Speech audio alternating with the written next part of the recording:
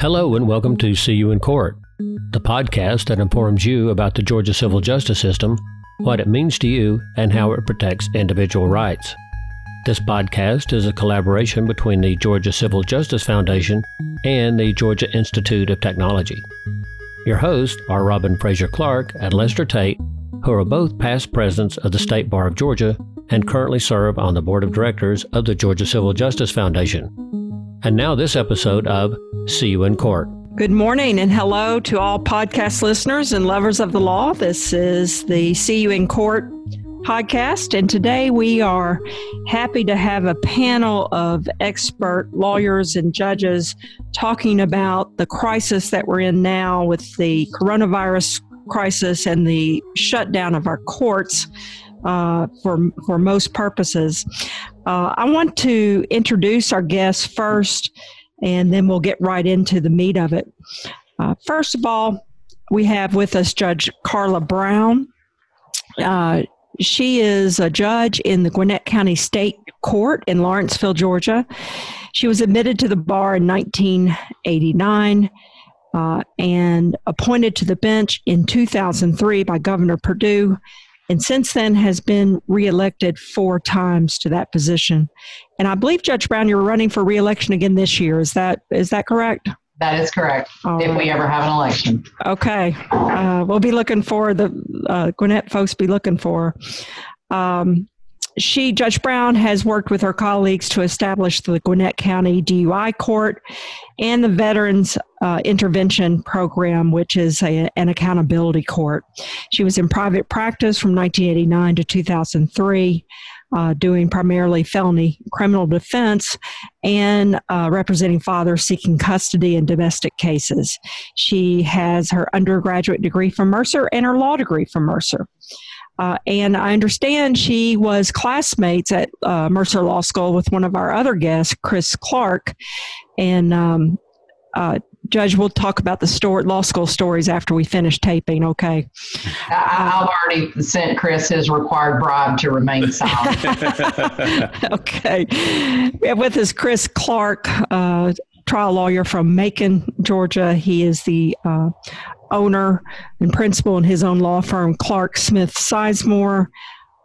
He received his undergraduate degree summa cum laude from the Citadel, and then his law degree, as we said, from Mercer Law School. He was admitted to the bar in 1989 after serving in the United States Army. And he is a past president of Georgia Trial Lawyers Association, past president of Macon Bar Association, and member of ABOTA, American Board of Trial Advocates, and was on the State Bar of Georgia Board of Governors for a number of years. Welcome, Chris. And we also have with us Matt Moffitt. Matt is a renowned civil defense attorney. He's a principal and owner in the firm Gray, Rust, St. Amant, Moffitt, and Brisky. He is a past president of the Georgia Defense Lawyers Association, a member of the DRI Defense Research Institute, and has presented numerous times with that institute. He has tried over 100 trials and was admitted to the bar in 1990. And I can say from personal experience, Matt is a formidable opponent. So welcome to all of our guests, and thank you, and welcome to the show, and thank you for being here. Yeah, let me join in Robin's chorus of welcoming the three of you. Thank you for coming in. I was sitting here thinking, if I needed to sue somebody, Chris is who I'd go to. If I got sued, I'd go to Matt to get my defense. And if I got to pick the judge, I'd pick Judge Brown because all three of them are just outstanding at what they do. And I'm gonna start today. We're in the middle of the COVID-19 pandemic, which is something unlike anything I've ever seen in my 30 years of practicing law. We had an earlier guest on our podcast was talking about that was admitted to practice law when I was 3 years old. He said he had never seen anything like this. So we're truly in sort of uncharted waters here. We are now under a judicial emergency order from the Georgia Supreme Court. Justice Melton put that in place to try to deal with the pandemic, and of course he's plowing new ground everywhere he goes because he hadn't seen this before either. But there are a lot of different aspects of that. And I think I'd like to just start with Judge Brown, because while Robin and I and Matt and Chris are in court from time to time, Judge Brown, you're in court, you're at the courthouse every day.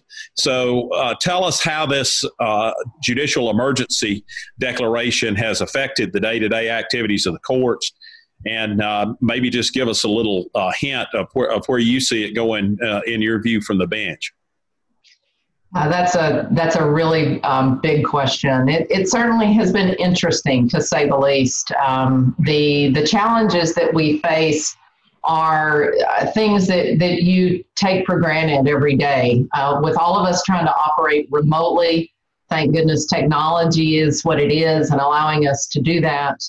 But we're having to figure out very simple things, such as our e-file system in Gwinnett County is not yet equipped to do criminal e-file.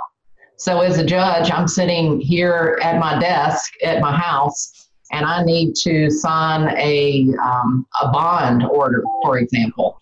So I sign it, but then what do I do with it?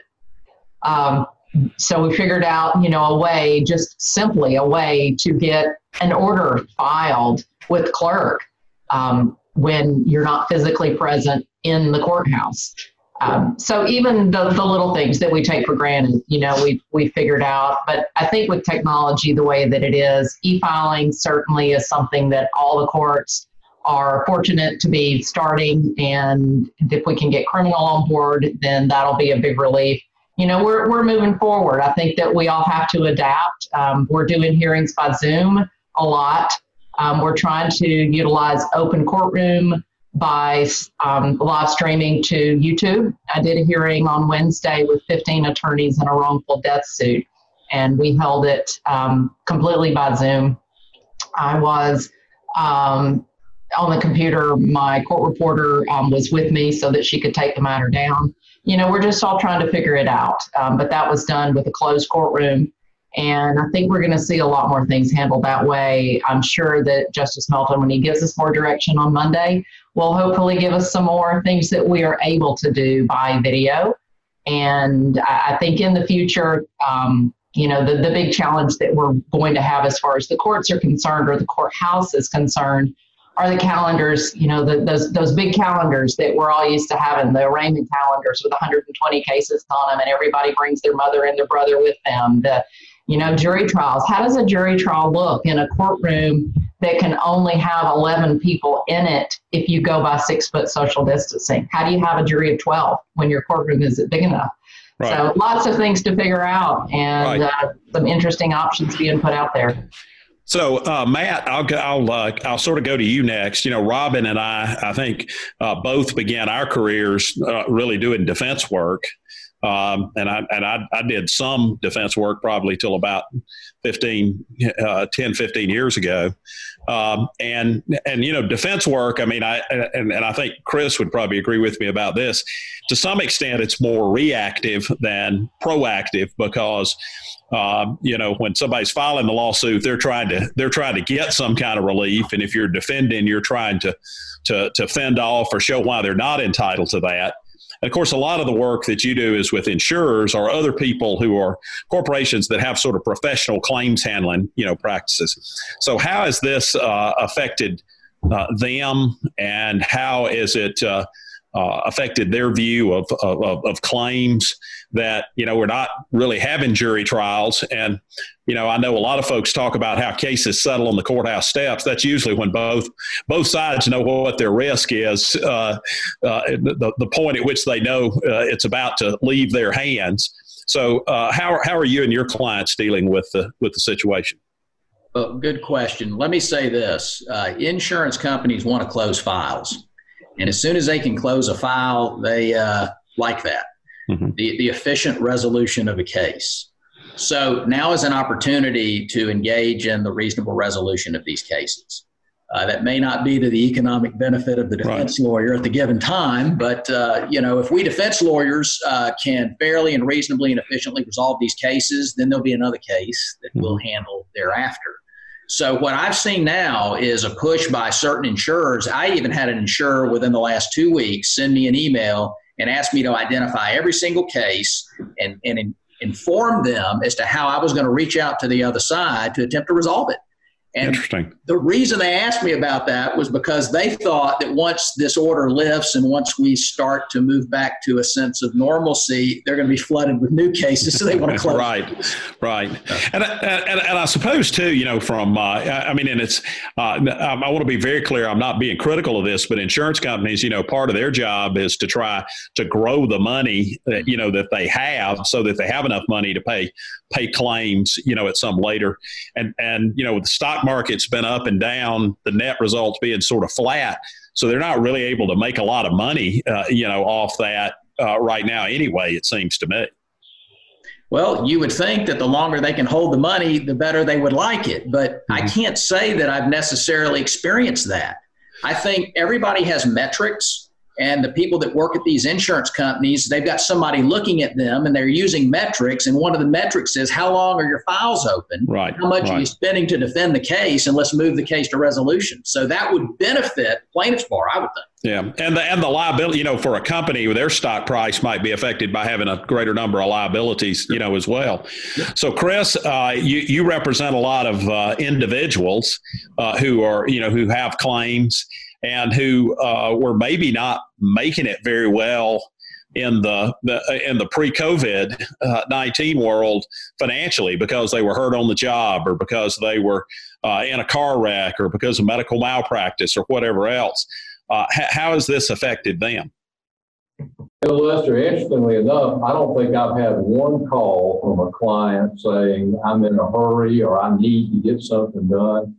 As you know, on our side of the case, you try to set people's expectations early on, make them explain that certain things have to be done to get the value of the case. And so, at least in our practice, we've been very fortunate that people do not seem to be in an urgent mood or a need to get the case resolved.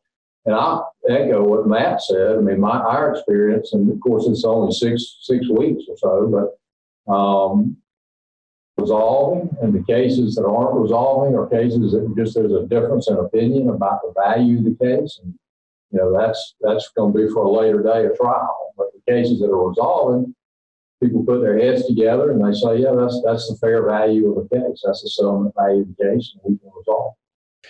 Yeah, I've settled 2 cases, through doing Zoom mediations and whatnot. So. I was going to say, let's talk a little bit about virtual court, Judge Brown, virtual hearings, virtual mediation. I know Chris has done a couple of virtual mediations. Matt probably has too. I've done depositions, hearings. Judge Brown, how's that working for you? And do you feel like you're missing anything in hearings by Zoom or virtual hearings? Scheduling, I think, is the biggest issue from my standpoint. As far as the interaction with the attorneys, I think it's great because you're right there, 2 feet from you feel like 2 feet from them, and I can see them, I can hear them. I think it's fantastic just from the standpoint of the ability to see and hear.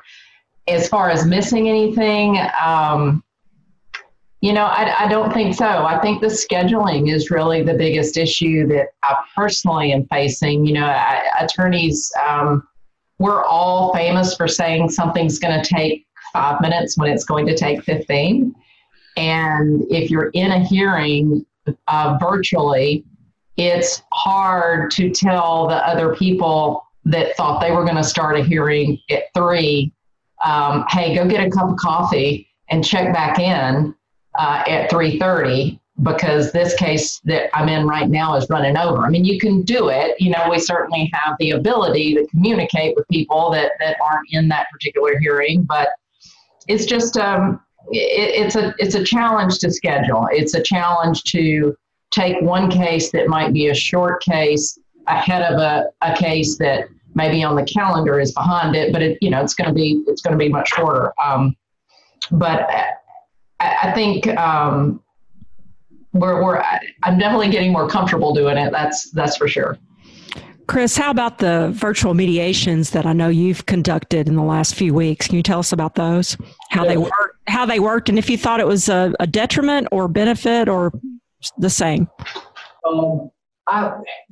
It's kind of a case-by-case basis, Robin, but my experience so far, and actually we've done 4 virtual mediations in the last 6 weeks.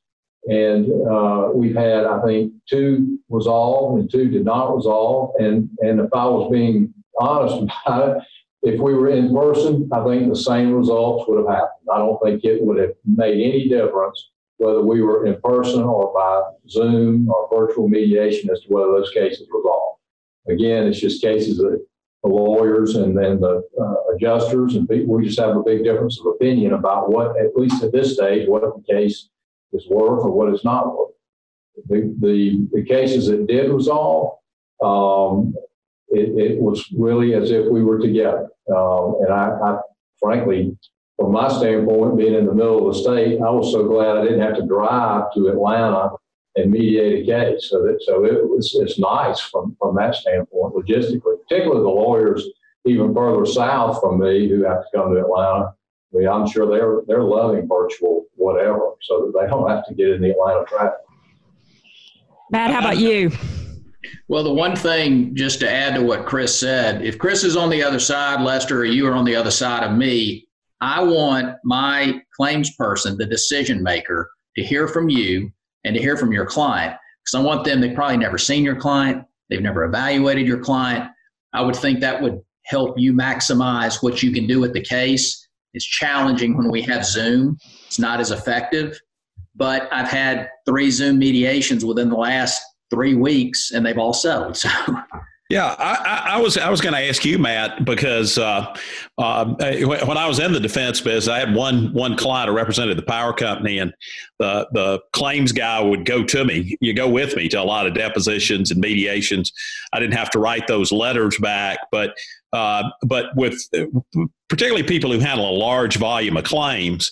And this is something that I think the public doesn't realize sometimes, but for a plaintiff in a case, that's their case, and that's usually their only case. They might have a workers' comp and a car wreck case or whatever, but that's usually their only case. So they're in to go in there and be in there and hearing that.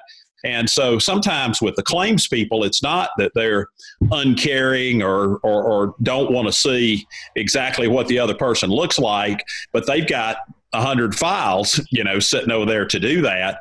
And so I've run into situations where, the decision maker, the claims decision maker doesn't show up, they just kind of phone it in. And that's kind of frustrating, sometimes to the folks on the other side. So my question is, I'm wondering if, having had this the virtual mediation thrust upon us a little bit, is it something that you see that claims people maybe like more, and it's really easier to get them to participate in because they can do it without having the travel time back and forth and that kind of thing? I think it is. I don't think it's as effective as having them present there. Certainly the type of case would or would not necessarily arguably justify them being actually present because they've got a volume like you mentioned. So yes, I think Zoom would be a great benefit so they can at least see the plaintiff, see the lawyer, see any presentation, which I always invite, because my role is just to continue to funnel information with evaluation, but funnel information that's new to the decision maker. I would think that's what the plaintiff's bar would want me to do. I think that's part of my job, is to get that information over there.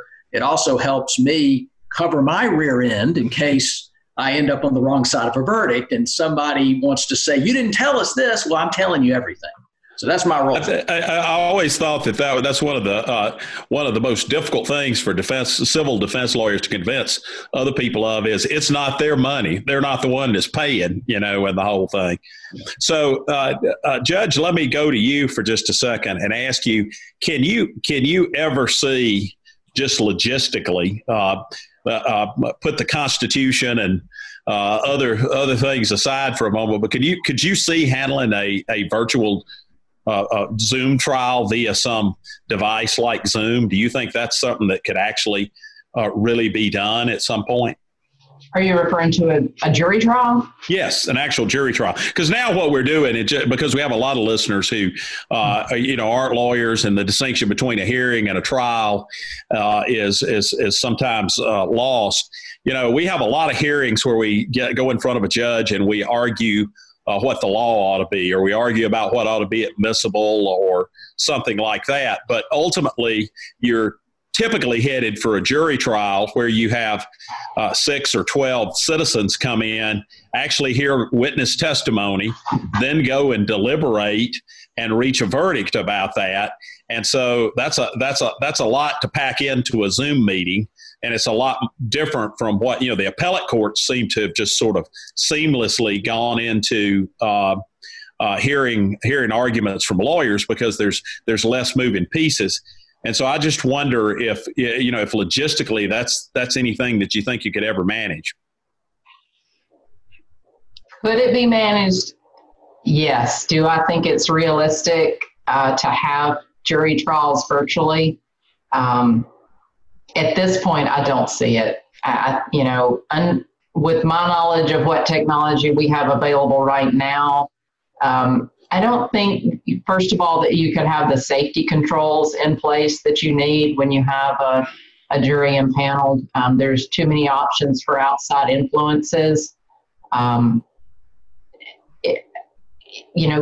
Anything short of a jury trial, certainly. But I also believe, as a practicing attorney, when you're in that courtroom, I know, Lester, when you're in front of that jury panel, you're trying to get to know them.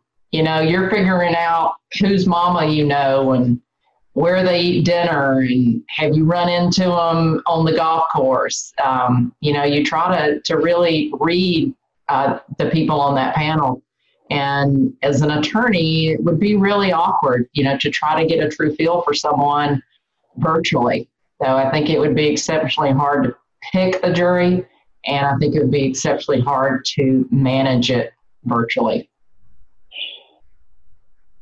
One of the things that we've talked about is if you were to do a virtual jury trial, how would you make sure every potential juror has high-speed internet, has a device, a tablet or a laptop to be able to use? Who would be responsible for supplying them? Where would they use them?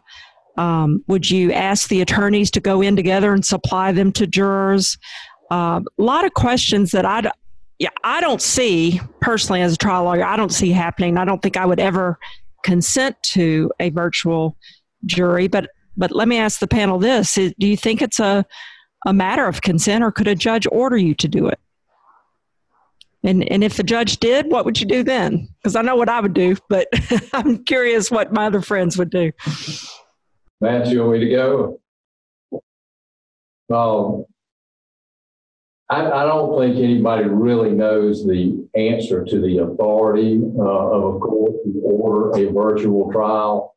I think that is a constitutional issue that would have to be decided. I think I probably lean like you do, Robin. I would not. If I had a client who didn't want to do that, and I probably would advise them that it's untested waters.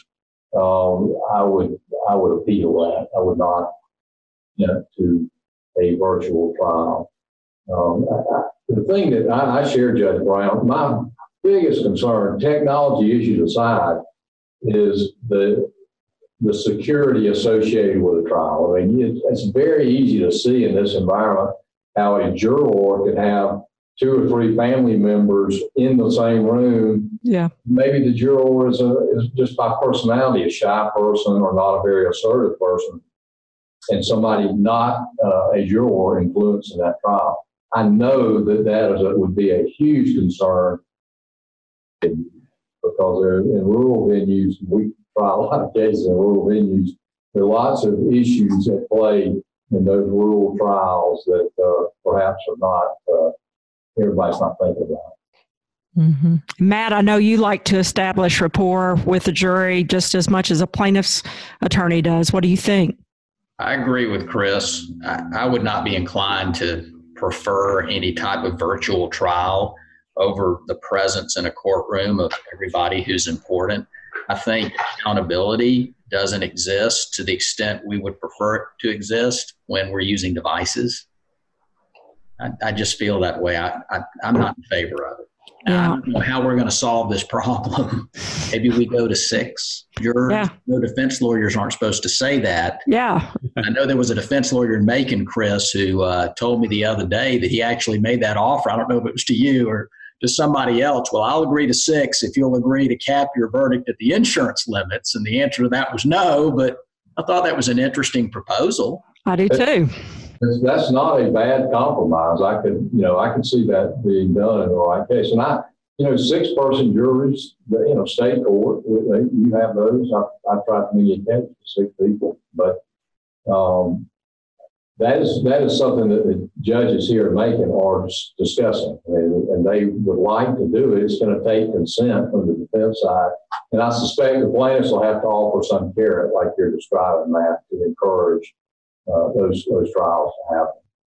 Well, I think in metropolitan Atlanta courtrooms that tend to be pretty small, I think even a 6-person jury might be difficult. But in some of the rural courtrooms that I know where you try cases a lot, Chris, I mean, I know you try all over the state, but I've tried one, for example, in Peach County that had the most magnificent courtroom you'd ever want to lay, like something out of a movie, you could probably do 6-person jurors because it's huge. But I don't know about our small courtrooms here. Yeah, I've heard people complain that we used to have great towering lawyers that tried cases in little wooden courthouses, and now we've got little wooden lawyers who try cases in great multi-storied, courthouses. But some of those old courtrooms really do have a lot of room, to sort of spread out in it. And they probably lost. They were built that way so the whole town could come watch. And now they've sort of lost their allure because people would, stay home and, watch Goliath on Amazon Prime or whatever. But I share your thoughts, Robin. The rural courthouses still, for the most part, are big courtrooms, and you could easily do 6-person trials. Interestingly enough, in Crisp County, they many years ago tore down their big courthouse, their old big courthouse, built something that looked like an elementary school. And then they finally realized that was not a good thing, tore the elementary school courthouse down and have built a new courthouse that goes back to, years and years ago. And they got great courtrooms, 2 big, great courtrooms to try cases in.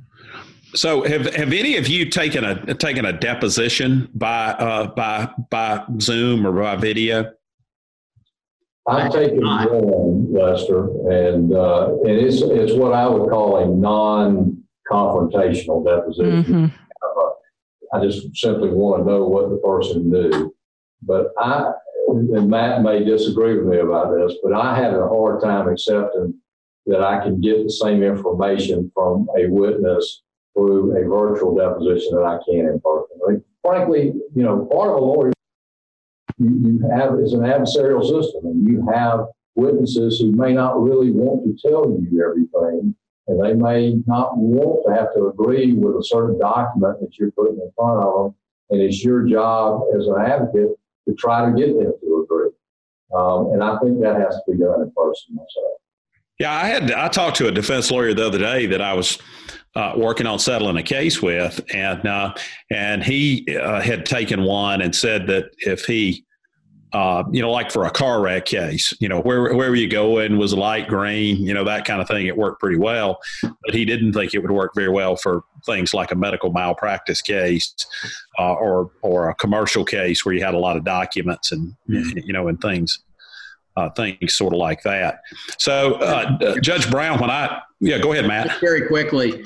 I had an insurance client that instructed me not to take a Zoom deposition of a plaintiff. I thought it was a simple case. It wasn't a major case. I didn't think it'd be that big of a deal, but they refused. They did not want me to do it. They wanted me to wait. and another case where I said we should go ahead and take a discovery deposition of the treating doctor. I just want to ask him within 30 minutes what his opinions are, because I can't really tell from the records. Is it related or not? Why not? What's the evidence? No big deal. But I agree with Chris. I wouldn't touch, an important, so to speak, deposition of a plaintiff necessarily in a, big injury case or an expert in a med-mal case. I agree with that. Absolutely. Interesting point of view. I've done 3 depositions while we're on the shutdown, and 2 of them were the defense attorneys taking my experts in a med-mal case. Wow. And you would know the guys, you would know the defense attorneys, and it was really short compared to a typical expert witness test deposition. Very short. I guess they got I guess they get okay, but it's interesting. They didn't have any problem, but I don't understand even the need to do the expert depositions. We're not going to be trying. I don't think we're going to be trying that case anytime soon. So I don't know what the rush was, but they felt like they needed to go ahead. So I said, okay.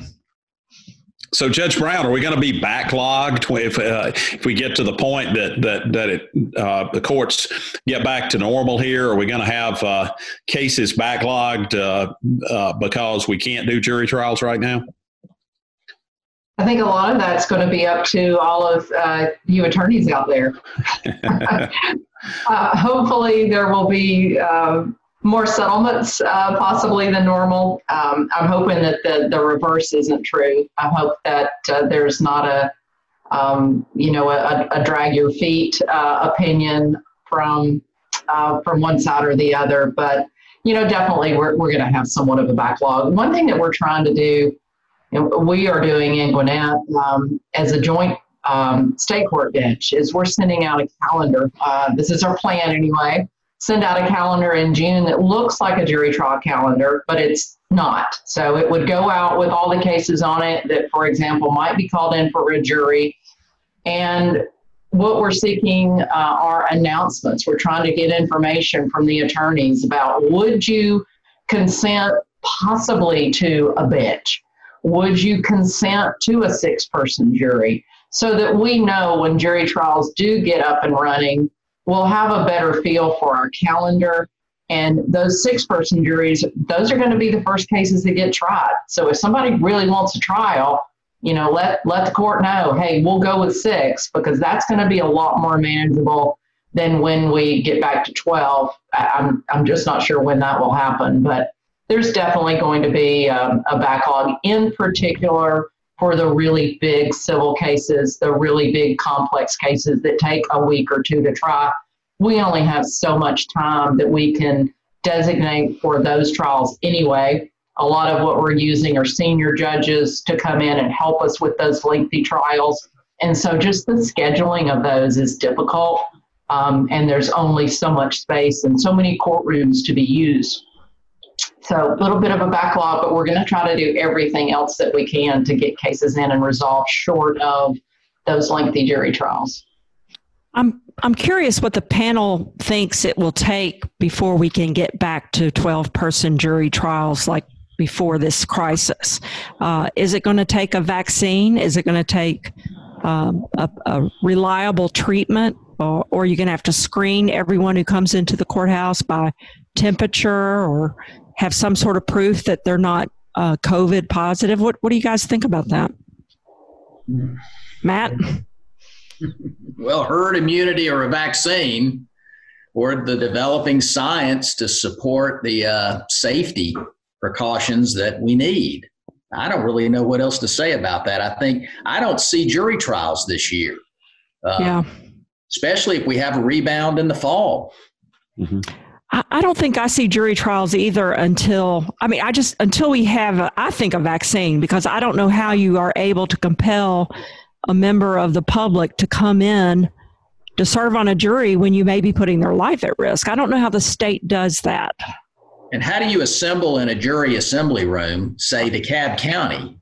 We've all seen that room, or Gwinnett County, obviously. You pack everybody in and they have to stand around and go to the front and sign in and sit down next to somebody. And yeah, I don't know. I wouldn't want to do it. I wouldn't be willing to serve right now. Yeah, this is Chris. Even if a court decided to send out subpoenas, people are just simply not going to come. And so what's the court going to do? Are you going to arrest them and put them in the sheriff's or bail? The last thing a sheriff wants is more people in his jail, or her jail. Last thing an elected judge wants to do is arrest a person for not showing up for jury duty during a virus crisis either. That order will not have my signature. I wouldn't think so. I'm going to throw another aspect of the COVID-19 thing out there because it's been batted around sort of politically, and I'll tell you what my thought is, and I kind of want to see poll around the horn here and see who agrees with me and who doesn't agree with me. But there's been there was some stuff in the governor's initial order. Or maybe it was the subsequent order about providing some sort of immunity for people who were medical professionals who are working with, COVID-19. There's been some talk in the U.S. Senate, for example, that if there's another round of stimulus, that this really needs to be tied to some sort of immunity for employers where people are going back to work, that they can't sue their employers over coronavirus and whatnot. And I guess my view of all that is, I just don't think you'd have a very good medical malpractice case against a hospital that was overrun with coronavirus patients, or it wouldn't be something I'd want to waste my time with. And my feeling about all that is sort of, the jurors know all that, just like the jurors are afraid to come down to the courthouse, while they're, while this is an issue, this pandemic is an issue. And so I thought it's sort of self-fixing, out there. And I don't think insurance companies would evaluate a claim as being worth a whole lot, in settlement, if you were suing a hospital or whatever. On the other hand, if you've got some, nursing home, we've heard some real horror stories, about things like that. Jurors they can see the plaintiff's side, on that as well. So I'm curious to think, and I'll just start with the plaintiff, with Chris up there. Do you agree that that's something that sort of has its own fix baked into it? Yeah, I do, Lester. Obviously, I'm fundamentally opposed to government just deciding that this is going to get immunity or this is going to get a different legal standard because of a particular event. I think the best people I've ever seen in our society to figure that out is a jury, whether it's 6 or 8 or 12. And so why tinker with the rules? Let the jury figure that out. And just like you say, are they going to hold a doctor liable for trying to his best for a COVID-19 patient? Heck no. Are you wasting your money and time on that case? Absolutely. But let them evaluate, did the nursing home properly treat its patients? Weeks and weeks after COVID was known about, did they properly take the steps? Let the jury decide that. Don't, before the jury ever gets a chance to decide it, just give somebody blanket immunity. I think everybody has to be reasonable and follow the law. In the context of an employer, I would think that workers' compensation may take. Yeah, exactly. Yeah, I think a lot of it is, I think it scares, it sounds better as a political thing. And I suspect that all of us we certainly have a greater knowledge than average about the system and how it works. But we have a greater trust in it, probably too. Judges don't get to put their own opinion in very often, but we'll give you the opportunity to do that now. All I can say is I see a whole lot of motions for summary judgment coming down the road that are going to look a whole lot different than they have in the past.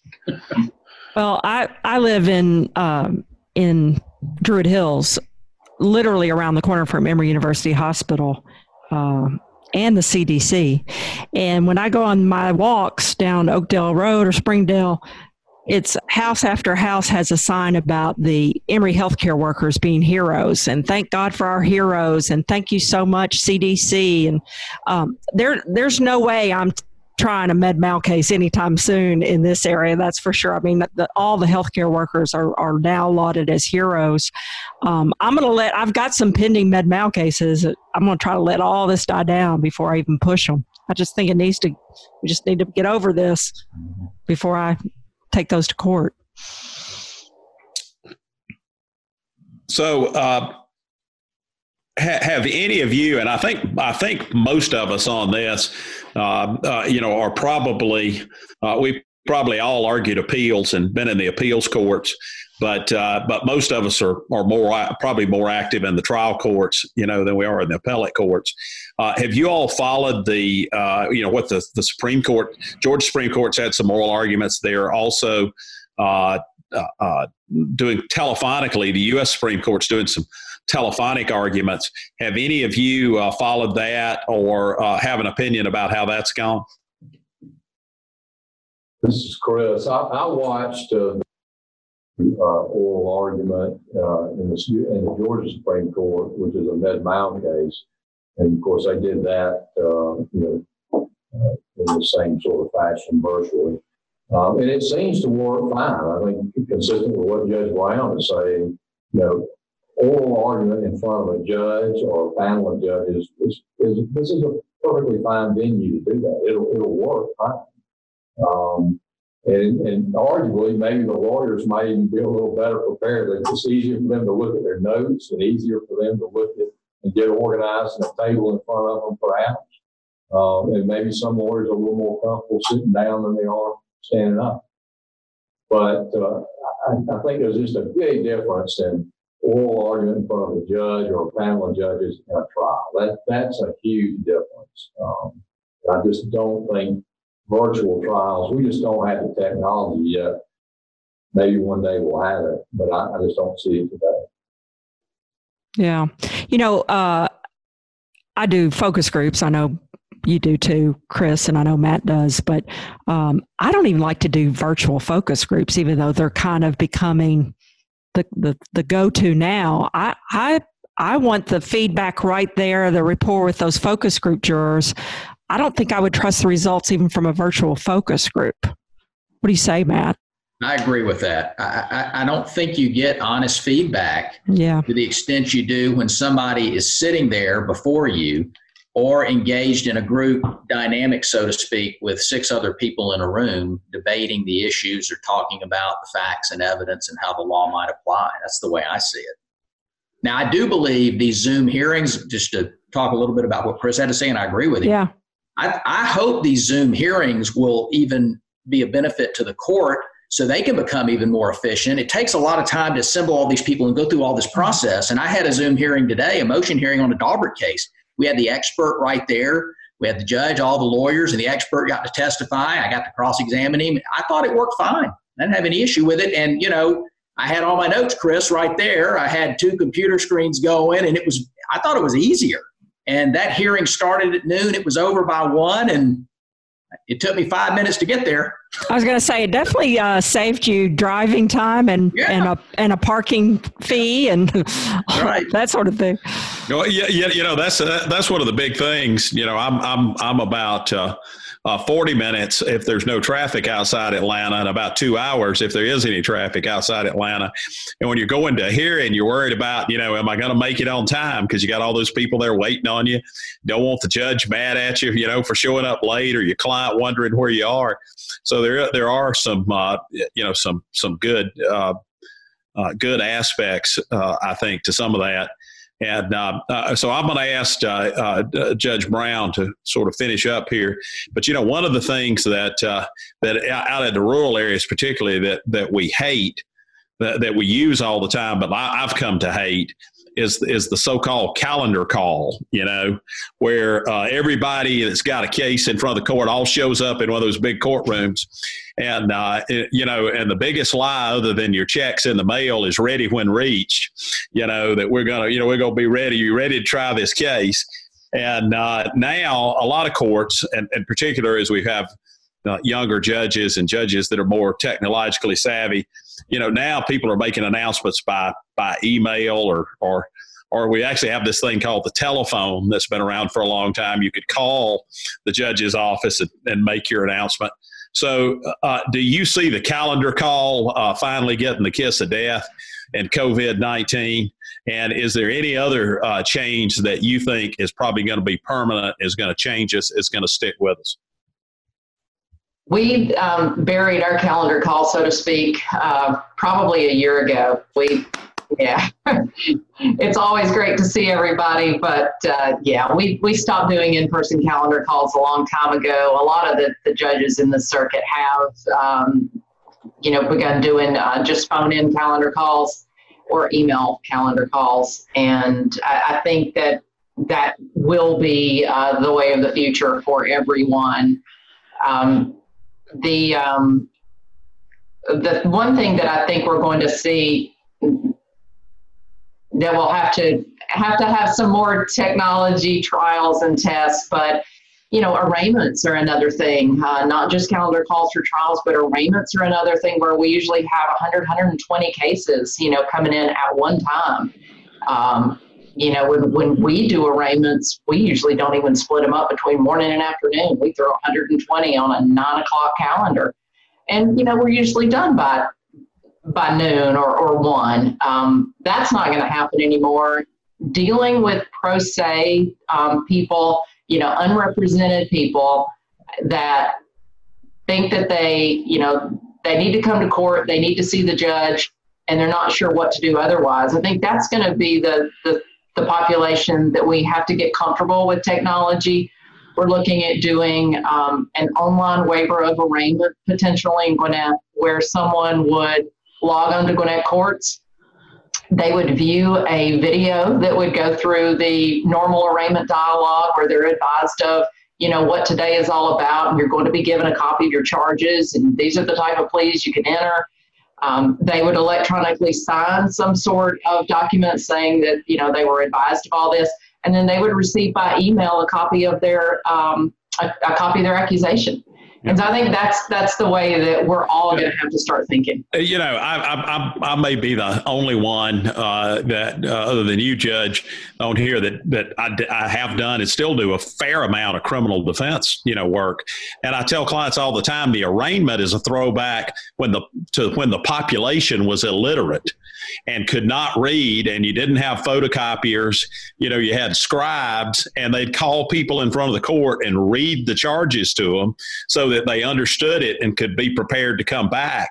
And, nobody that has a lawyer is being arraigned anymore. It's just a docket control device right now. Yeah, absolutely. And so that's going to change as well. Arraignments and calendar calls both are going to look very different. That's great. Well, Robin, do you have any more questions for these folks? Or? No, I just want to thank the panel again for agreeing to be with us. And I wanted to go through and let the listeners know where they can find out more about each of our panelists on their websites. Judge Carla Brown, Judge Brown, you have your own website. I was going to give the Gwinnett State, but you have your own, and I didn't write it down, but is it judgecarlabrown.com or? It is. Judge Carla Brown, yeah, I think that's what it is too. I saw it today, but judgecarlabrown.com, and you can learn more about Matt Moffitt and his law firm at grsmb.com. He gets the award for the most names in a law firm. And Chris Clark, you can find out more about him and his firm at clarksmithsizemore.com. And in closing, I want to say a couple of things. First, our podcast title is See You in Court, and Lester and I find it very ironic that our episode today is about not seeing you in court, seeing you in virtual court. The irony is not lost on us about the name of our podcast. It's sponsored by the Georgia Civil Justice Foundation, and one thing we want to ask each of our guests that appears on our podcast is their definition, their personal definition or notion of what justice is or what justice means to them. We'll start with Judge Brown. Judge Brown, would you share with us your definition of justice? I tend to go simplistic on something like this, and my definition of justice is really just fairness and accessibility. From the standpoint of being a judge, the most important thing that I can do is to simply be fair. I think following the law comes without saying, but consider that the people in a courtroom, while it may not be of worldwide importance to me or the lawyer, to that person that is there in court, it is the most important thing going on in their lives at the time. And to listen and to be fair, I think is the biggest thing that I can do in order to respect everyone's right to justice. Well, and I would say it is the opportunity for any individual, any entity, anybody in our democracy to have their issue, their dispute, whatever their problem is, resolved in an unbiased, impartial, rules-based forum that then has some oversight responsibility or beyond that. And if we will lose our democracy if we do not continue to provide people the opportunity to have an unbiased, impartial, rules-based forum, whether that be a trial court or sometimes another forum in administrative procedures, so that people can get their issue resolved. When you disenfranchise people from that sort of system, you will have lost the democracy. Thanks, Chris. Matt? All right. Well said, opposing counsel. I agree. Well said, judge. This is what I think. I think justice is the fair and reasonable resolution of a dispute. And we lawyers on all sides and judge in the middle have a professional responsibility and obligation to advance that. Well said. Thank you, Matt. Thank you. Thank you all guests. We appreciate you, and thank you for being with us. Thank you all both. We really enjoyed this. Thank you. With COVID-19 all across not just the country, but the world, we've talked today about how it affects our courts. But the one group that is probably the largest in the United States is the American Bar Association. And I've been fortunate enough to represent Georgia in the American Bar Association's House of Delegates for about 8 years now. And this week it was announced that the American Bar Association's meeting in Chicago in July, end of July, 1st of August, is going to be held virtually. And that meeting is really a conglomeration of meetings because the ABA has groups that just do personal injury stuff. They have groups that do corporate things, groups that do bankruptcy, judges, all this. So it's like about 5 conventions rolled into one. And so they are planning to have nearly 500 meetings at this event that includes convening the Board of Governors to discuss association matters, and the House of Delegates, which has 500 members in it, to take up a number of policy proposals. So my kudos are off to the ABA, because I think if they can figure out how to get all those groups together and conduct a meeting like that, then we might actually have some hope of having a virtual jury trial at some point. Nicely done. Well said. My event in the news this week that struck me is actually a criminal case, but because we're talking about jury trials, and because we have unanimous jury trials in Georgia, meaning that a jury's verdict must be all 12 or you don't have a jury verdict, is a case that came down from the United States Supreme Court this week, Ramos versus Louisiana. And the Supreme Court of the United States held that the Constitution requires all criminal trials to be by unanimous jury vote. In 2 states, it used to be in a bunch of states, but finally, still in 2020, there were 2 states left that would take away a person's liberty, put them in prison for the rest of their life based on a non-unanimous jury vote, 10-2 or 9-3. That was Louisiana and Now I forget, but I think it was Oregon. And those are the only two holdouts, so that technically this case applies to those two states, but it made it clear that is unconstitutional. Mr. Ramos will certainly get a new trial. He may just simply be released since he has served a bit of time already. I bring that up because, and I'm not going to get into the greater political aspect of that opinion. There are some political issues involving that opinion that have others worried and concerned. But I do believe, and this was on, I don't remember the vote on the Supreme Court, but it was authored by Gorsuch. Can't pronounce his name very well. And I think it was right. I think it came out right that if you're going to put somebody in prison, if you're taking a citizen's liberty away, it should at least be by unanimous jury vote, as we have here in Georgia. So it's a long opinion, 90 pages, but that struck me as a positive note from the United States Supreme Court this week. Absolutely. And with that, folks, thank you again for listening. Thank you to the Georgia Civil Justice Foundation, our sponsor, and thank you to our producer extraordinaire, Raz Misher. And until we see you again, we'll see you in court. Thank you for listening to See You in Court, brought to you by the Georgia Civil Justice Foundation and the Georgia Institute of Technology. Please subscribe to this podcast and consider writing a review. You may find related documents to this week's episode on our website, seeyouincourt.podbean.com. Please send any questions, suggestions, or ideas to seeyouincourtpodcast@gmail.com. The producer of this podcast is Raz Misher. We thank Noreen Hassan, Associate Professor and Director of Outreach and Community Engagement of the Georgia Institute of Technology School of Literature, Media, and Communication, and the Georgia Tech students who help bring you this podcast. I'm Fred Smith, Executive Director of the Georgia Civil Justice Foundation. You may learn more about the foundation at fairplay.org. On behalf of Robin Fraser Clark and Lester Tate, until our next episode, we'll see you in court.